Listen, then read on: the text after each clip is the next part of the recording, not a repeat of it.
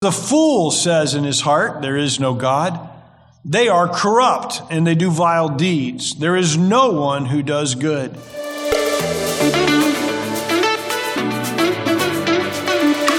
Hi, my name is Michael Tuck, and I'm the Associate Pastor here at Bacon's Castle Baptist Church. We are a local church in Surrey, Virginia, dedicated to making disciples of Jesus Christ. This is the weekly podcast that we put out for our local church family and the church as a whole. We hope you enjoyed this week's podcast. So in the past 25 years or so, atheism has found a voice in our culture. In 2006, Richard Dawkins, who is, I'm sure you may have heard of his name, but he is a British biologist and professor at Oxford. He published his atheistic work entitled The God Delusion. And in that book, Dawkins contends that the belief in a creator was a delusion refuted by scientific evidence. Dawkins is said to share a popular atheistic sentiment. And this is how it goes. When one person suffers from a delusion, it's called insanity. When many people suffer from a delusion, it's called religion. Here are three of Dawkins' conclusions from his God Delusion book. He says, number one, atheists can be happy, balanced, moral, and intellectually fulfilled. Two, he says, natural selection and similar scientific theories are superior to a God hypothesis and the claims of intelligent design as to explaining how we got here and how the world and the cosmos exist. And three, he said, atheists should be proud, not apologetic, because atheism is evidence of a healthy, independent mind. Christopher Hitchens published his book, God is Not Great, How Religion Poisons Everything, in 2008. These are going almost 20 years now. Part of the movement called the New Atheism includes Hitchens, Dawkins, and Sam Harris. If you've heard the name Sam Harris, Sam wrote a book entitled A Letter to a Christian Nation. And Daniel Dennett, a philosopher, these four men are called the Four Horsemen of this atheistic movement. In 2007, the Lilly Endowment funded a survey by Trinity College and revealed that 15% of Americans now cite no religion when it comes to their religious preference. That was 2007. The Washington Post summed up their findings back then by saying the only group that grew in every U.S. state since 2001 were people saying they had no religion. The survey says this group is now 15% of the population. Today in 2023, that percentage is up to almost 30%. Granted, saying that you have no religion doesn't necessarily make you an atheist. It does point to the rise of atheism in our Western culture. So today, we're back in the book of Psalms after Michael began last week, and we'll be in Psalm 53 this morning. So if you would turn in your Bibles to Psalm 53. We're also in Psalm 14 because 53 and 14 are almost identical. But in this psalm, God is going to say of the atheist, you are a fool. And he's furthermore going to tell us some things about him or her, about the atheist who rejects the existence of God. So we're going to read Psalm 53. If you have your Bibles turned, I'll be reading from the CSB. It says, the fool says in his heart, there is no God. They are corrupt and they do vile deeds. There is no one who does good. God looks down from heaven on the human race to see if there is one who is wise, one who seeks God. All have turned away. All alike have become corrupt. There is no one who does good, not even one. Will evildoers never understand? They consume my people as they consume bread. They do not call on God. Then they will be filled with dread like no other, because God will scatter the bones of those who beseech you. You will put them to shame, for God has rejected them. Oh, that Israel's deliverance would come from Zion, when God restores the fortunes of his people. Let Jacob rejoice. Let Israel be glad. All right, as we begin to look at this psalm, let's begin by noticing the fool's declaration. It starts off the psalm. The fool says in his heart, there's no God. The person who declares that there is no God is a fool. At least that's what God says about this person. Where a fool is a person who lacks judgment, who lacks reason, who lacks the ability to understand things. Why would the Bible say that a person who rejects the existence of God is someone who lacks reason, who's someone who's a fool? Because the Bible is absolutely clear and repeatedly attests to this one fact: no human being at any time and at any place can plausibly deny the existence of God. Now, let me see if I can make that clear from the things that Paul says in his writings to the church at Rome. He's writing to the church at Rome, and this is what he says in Romans 1, beginning with verse 19, speaking about people and God, or people who have rejected God. He says, "Since what can be known about God is evident among them, because God has shown it to them. For his invisible attributes, that is, his eternal power and divine nature, have been clearly seen since the creation of the world, being understood through what he has made. And as a result, people are without excuse." Now, Paul builds that argument that people are without excuse when it comes to denying the existence of God, because he's quoting from Psalm 19, I believe. "The heavens declare the glory of God, and the expanse of heaven proclaims the work of God's hands. Day after day they pour out speech. Night after night they communicate knowledge," talking about creation. "There is no speech, there are no words, their voice is not heard." In other words, we don't hear them speaking. "Yet their message has gone out into all the world, and their words have gone to the ends of the earth."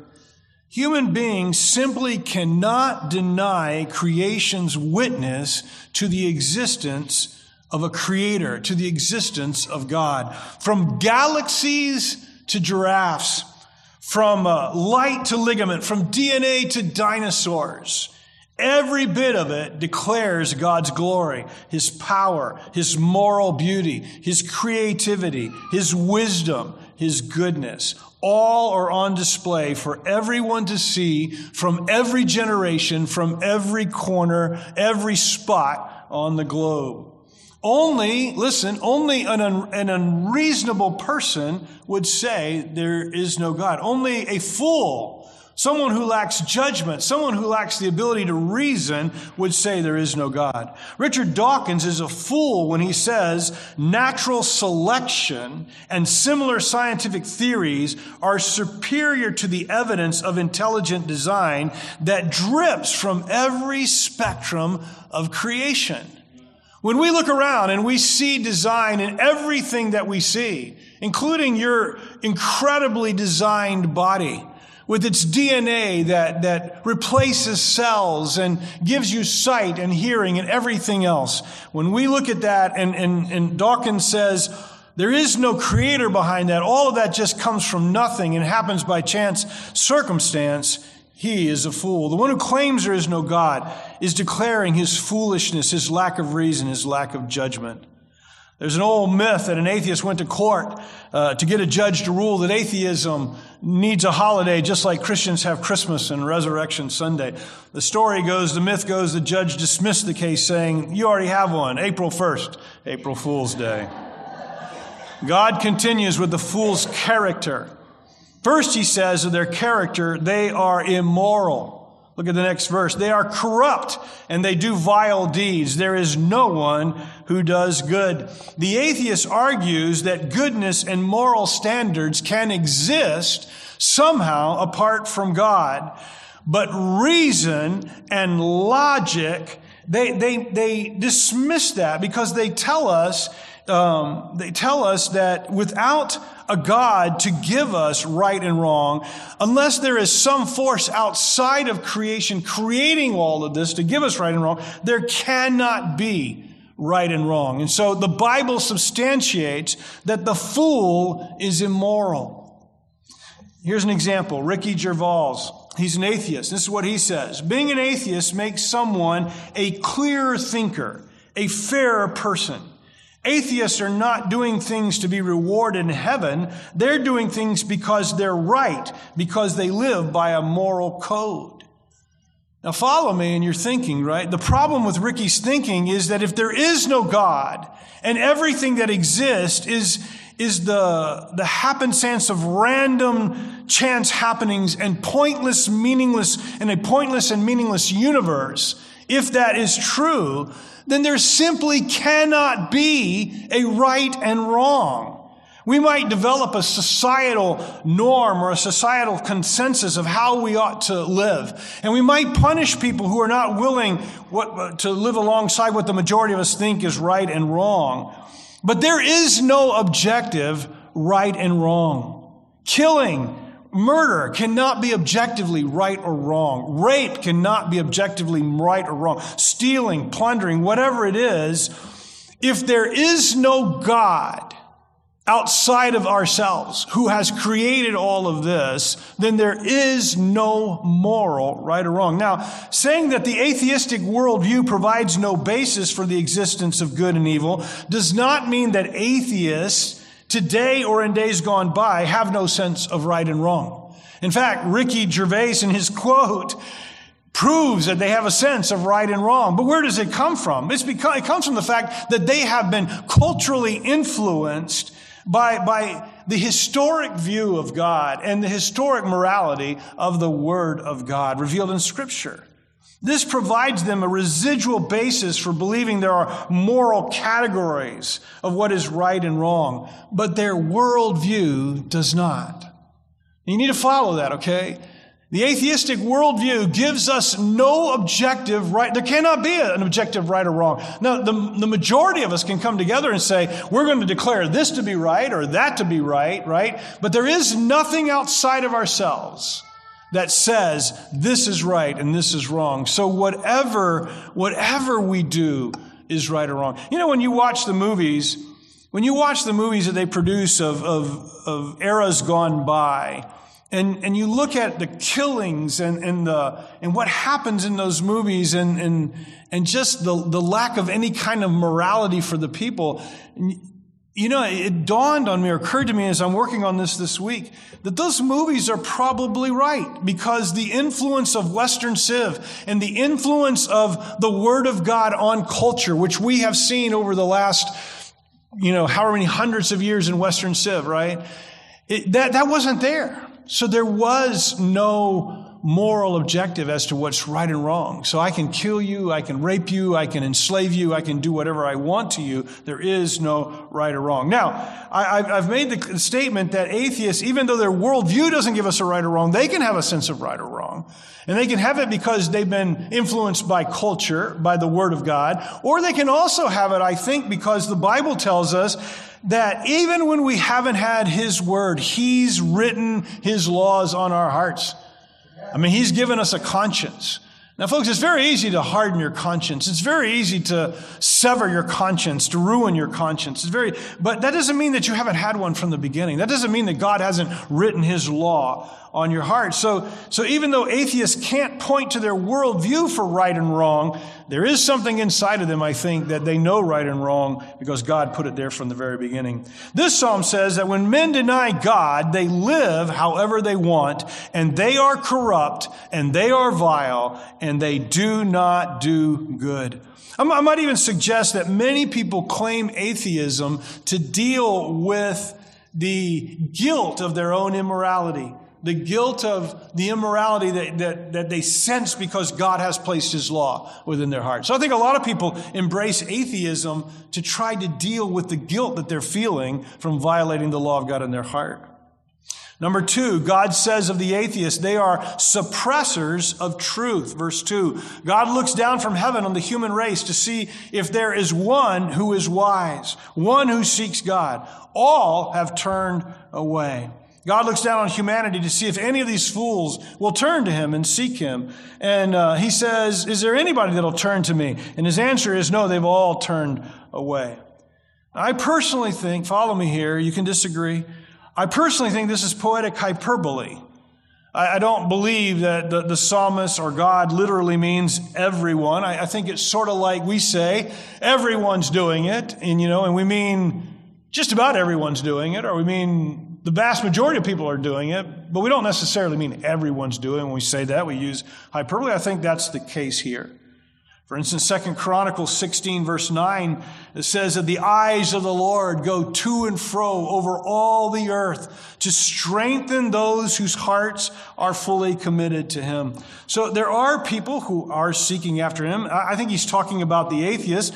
But even when it comes to the atheist here, I don't think he means that there's never an atheist that's going to stop suppressing truth. There's never an atheist that's going to always turn aside from Him. Back to the Romans passage in Romans 1:18, it says, "For God's wrath is revealed from heaven." I didn't read this verse a moment ago.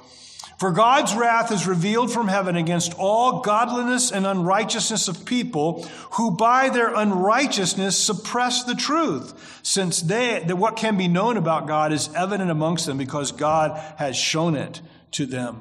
The reason why so few atheists will turn and seek God is because they're actively suppressing the truth of God that's in their heart. They're actively, listen, if you're going to be an atheist, you've got to cauterize your reason, because you're going to look at creation, you're going to say, oh, this came from nothing. You have to suppress the truth that's obvious to you, that design demands a designer. That when there's such design to all of this. God, there has to be a God who has designed it. So the reason why so few atheists will turn and seek after God is because they're actively seeking to suppress the truth. But listen, I believe that God is still willing to save any atheist who turns back to Him. And I'll say something else, that I believe that God in His mercy at times, for whatever reason He desires, maybe in response to our prayers, He might send a blinding light or a big fish to an atheist to arrest him in his hardened or her hardened state, that they might somehow question this suppression of truth that they're doing. There are many famous atheists who once used their skills to promote atheism and have now become followers of Jesus. Probably one of the greatest intellectual minds of our century is Alistair McGrath. And Alistair McGrath went from being an atheistic evolutionist to becoming a Christian apologist and author.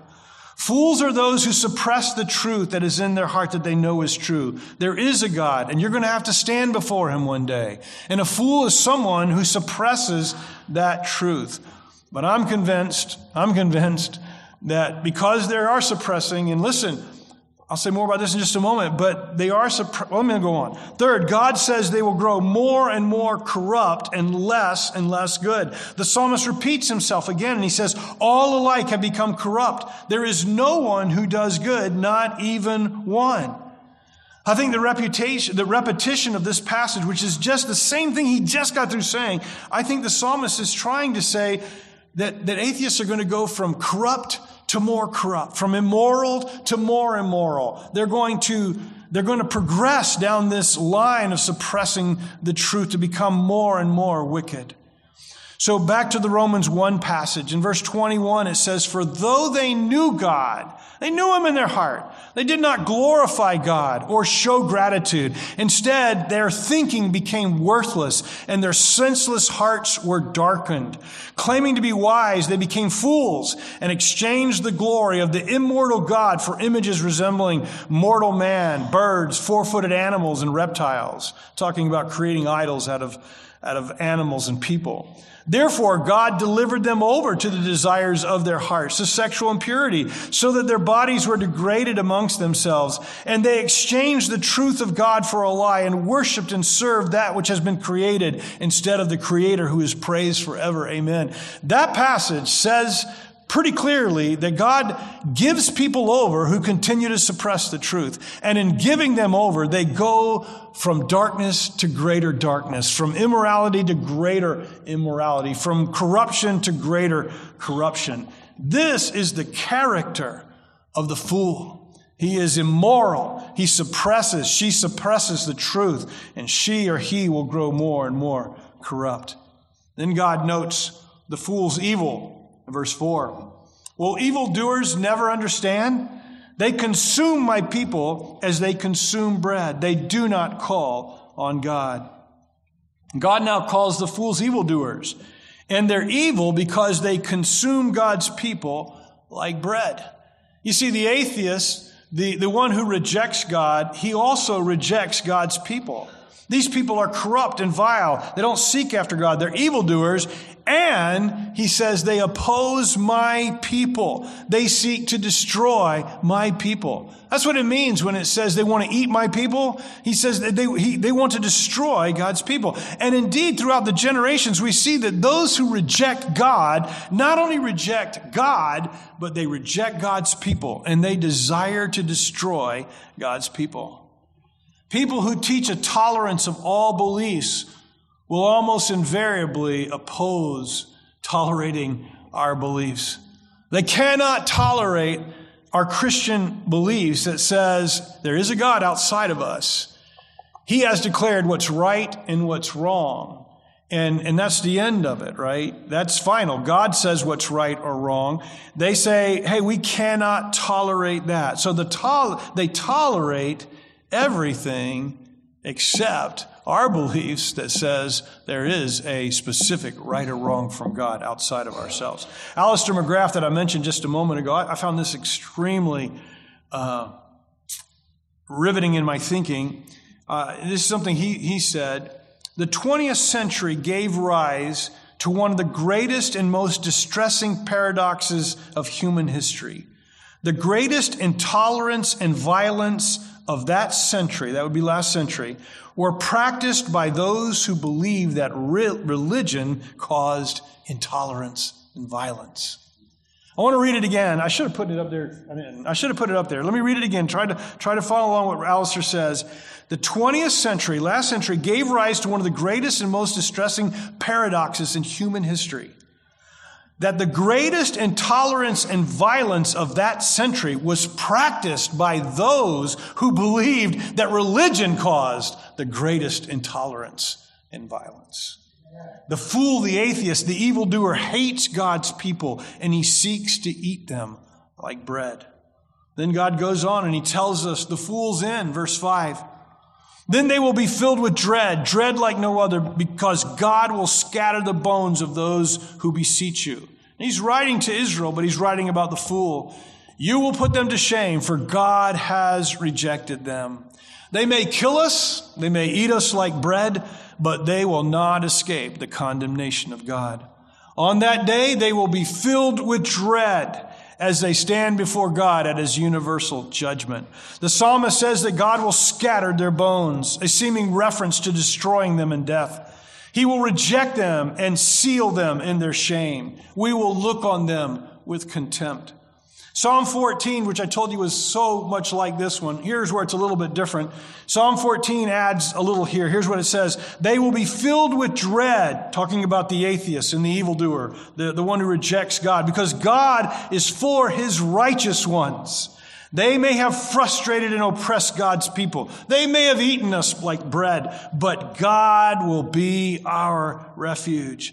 The psalmist makes it clear. There is a certain demarcation, a very clear demarcation between those who are a fool, those who reject the revelation of God in his creation, those who reject God, and those who are God's people, those who have loved God. There is a clear demarcation. And the bottom line, this is not Jimmy, this is the word of God. God has rejected them. They will not inherit eternal life. They will inherit death, eternal separation from God, while God's people will receive the opposite. We will receive life. We will receive the gift of eternal life and immortality with God.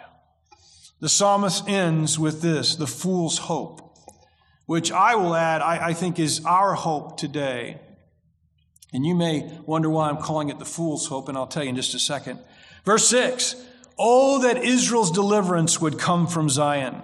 When God restores the fortunes of his people, let Jacob rejoice, let Israel be glad. The psalmist has in mind the nation of Israel, the fact that people are eating them like bread, eating God's people like bread. One day God's going to rescue them is what the psalmist says. And we know that God in his new covenant that he made through the Lord Jesus, that not all of the nation of Israel was the true Israel. Romans chapter 9, not all of Israel is Israel. The true Israel has always been, always will be, the people of God by faith. Under the first covenant and under this new covenant, the true Israel are the men and women who by faith have loved and followed God. Now there was the nation of Israel, but it wasn't the true Israel of God. The true Israel of God were those people who are part of the nation of Israel who loved God. But it also included even back then Gentiles like Rahab and like Ruth who loved God, right? Who put their faith in God. So, in a way, God has already delivered us. This has already come to pass. What the psalmist is praying for, he's praying for Israel, the nation, to be delivered. But the true Israel has been delivered. Jesus has come, and he has delivered us from the penalty of sin. He came and died for us and rose for us. He's the first fruits, the scripture says. And all of us will follow suit just like him, just like our deliverer. When God told Abraham that through him all the nations of the earth would be blessed, this is what he was talking about, that Jesus would come and Jesus would deliver us from our sin, from death, and from the wages of our sin. But there's another sense in which we wait for him to deliver us. And I think this is the sense the psalmist had in mind in verse 6. He'll deliver us from this broken world to a world that he's planned forever. I love this. I mean, I think about this all the time. This is what God will deliver us from. He's going to deliver us from this broken world. And man, I love this world. I love the beauty of it. I love the relationships of it. I love this world. But this world has been broken, and God's going to deliver us from this broken world. So here's what Paul says again to the church at Rome in chapter 8. He says, "Yet what we suffer now in this world is nothing compared to the glory he will reveal to us later. For all creation is waiting eagerly for the future day when God will reveal to his children who his children really are. Against its will, all creation was subjected to God's curse. But with eager hope, the creation looks forward to the day when it will join God's children in glorious freedom from death and decay. For we know that all creation has been groaning as in the pains of childbirth right up until the present, and up until the present in 2023. And we believers also groan, even though we have the Holy Spirit within us, a foretaste of the glory to come. For we long for our bodies to be released from sin and suffering. We too wait with eager hope for the day when God will give us our full rights as his adopted children, including new bodies as he's promised us. We were given this hope when we were saved. If we already have something, we don't need to hope for it. But if we look forward to something we don't yet have it, we must wait patiently and confidently. I call this the last hope of the fool, right? I call this last point the fool's hope. You know why?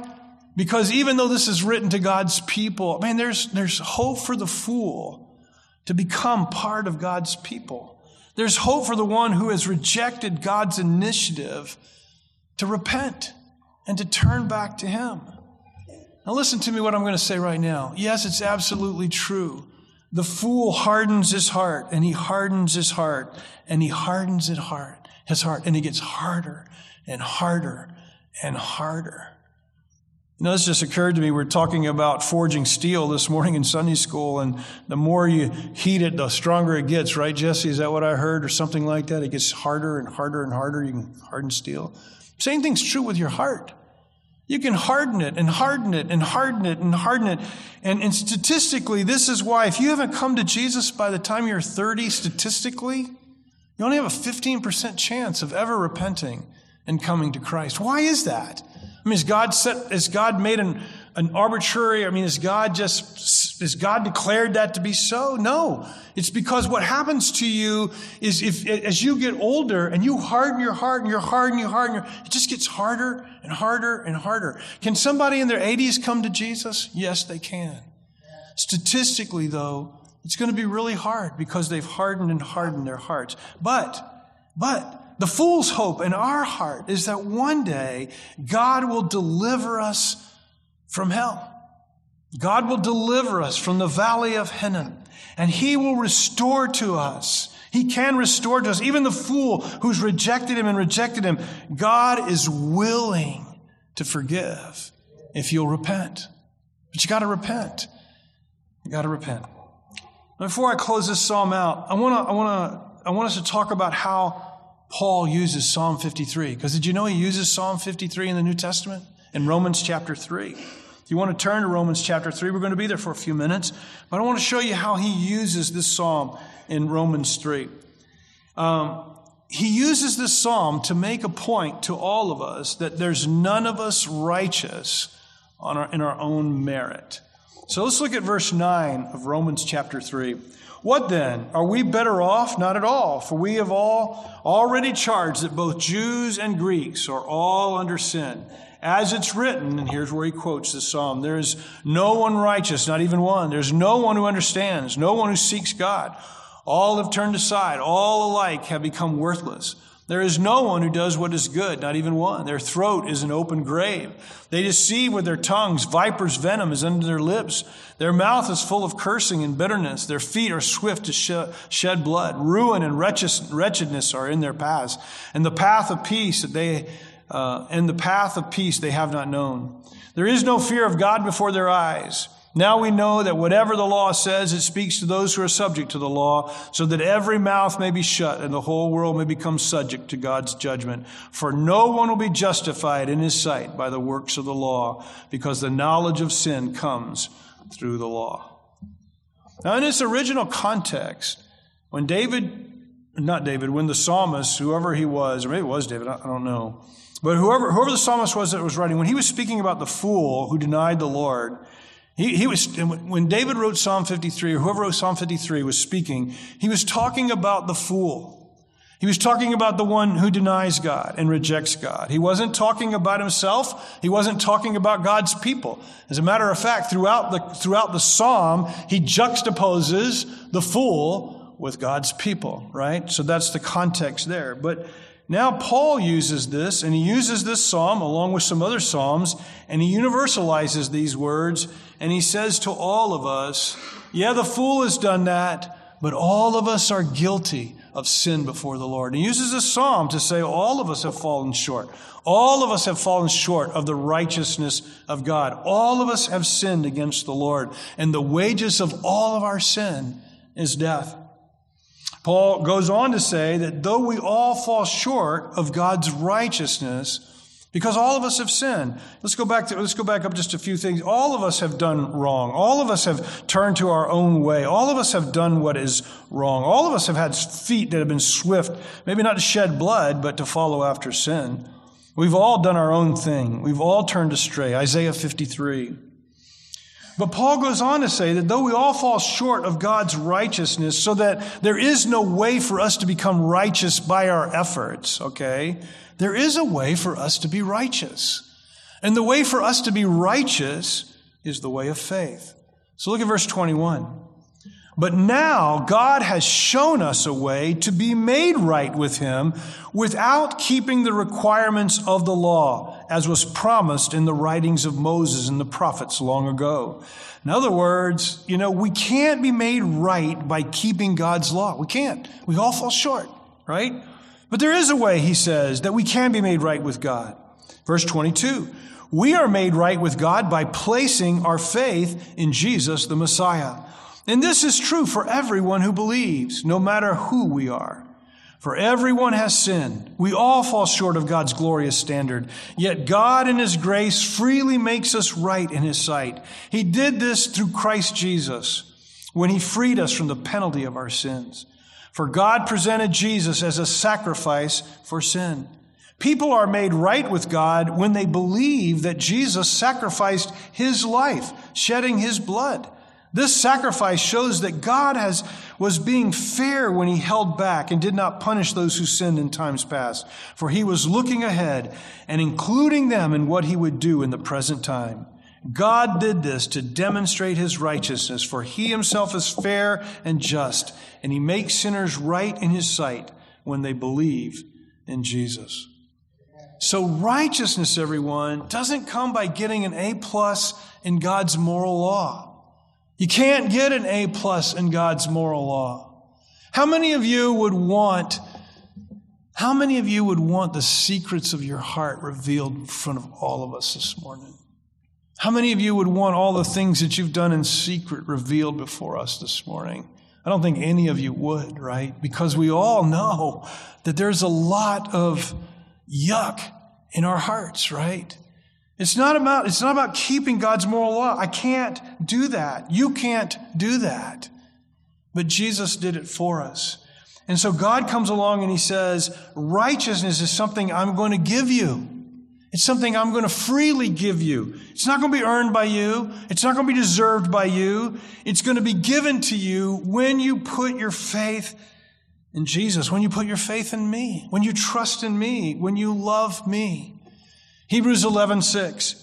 Without faith, it's impossible to please God, because the one who comes to him must not be an atheist, but must believe that he exists, and that they must believe he rewards those who seek him. Remember, the fool is the one who looks at everything God has created and said, all this came from nothing. There is no God. There is no God. Righteousness is given to us, not when we say there is a God and we do our best to live for him. You ought to do your best to live for him. But if you're trusting that you're going to live a certain level of goodness that God will accept, then you've misunderstood, because all of us fall short. And the wage of any sin is death. The wage of any sin is to be lost. So it's not about you meriting God's favor. It's about you saying, God, I fall short, but I receive your grace. I receive your Son. By faith, I accept what you've done for me, and I love you and I want to follow you. Abraham believed God, and God declared it to him, you are righteous because of your faith. I say to every one of you this morning, if you want God to declare you righteous, you too must, by faith, trust in him. You must stop trusting in yourself, stop trying to earn God's favor, and trust in him. So today, I'm finished from this psalm. The psalmist, I wish I'd looked up, see who wrote it. Maybe it was David. Was it David? Thank you. I didn't write it in my notes, so I wasn't sure. So in this psalm, David is saying, hey, there's my people, God's people by faith, and there's the ones who reject me. Today could be your day. You know, I know most of you in this room are already followers of Jesus, but maybe you're not.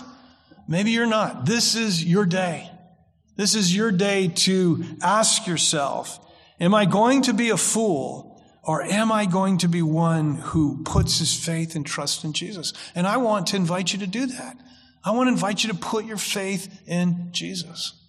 And for the rest of us who have already put our faith in Jesus, we've already said, God, there's nothing good in me. I can't merit your forgiveness. I don't even want to merit your forgiveness. I want to trust you. If that's you, that's our, what's the takeaway for us today? I'm going to tell you, Dick's scripture reading is, rejoice. Rejoice and give thanks for the Lord's mercy to us. Give thanks. Be filled with joy that he has accepted us in his gracious salvation.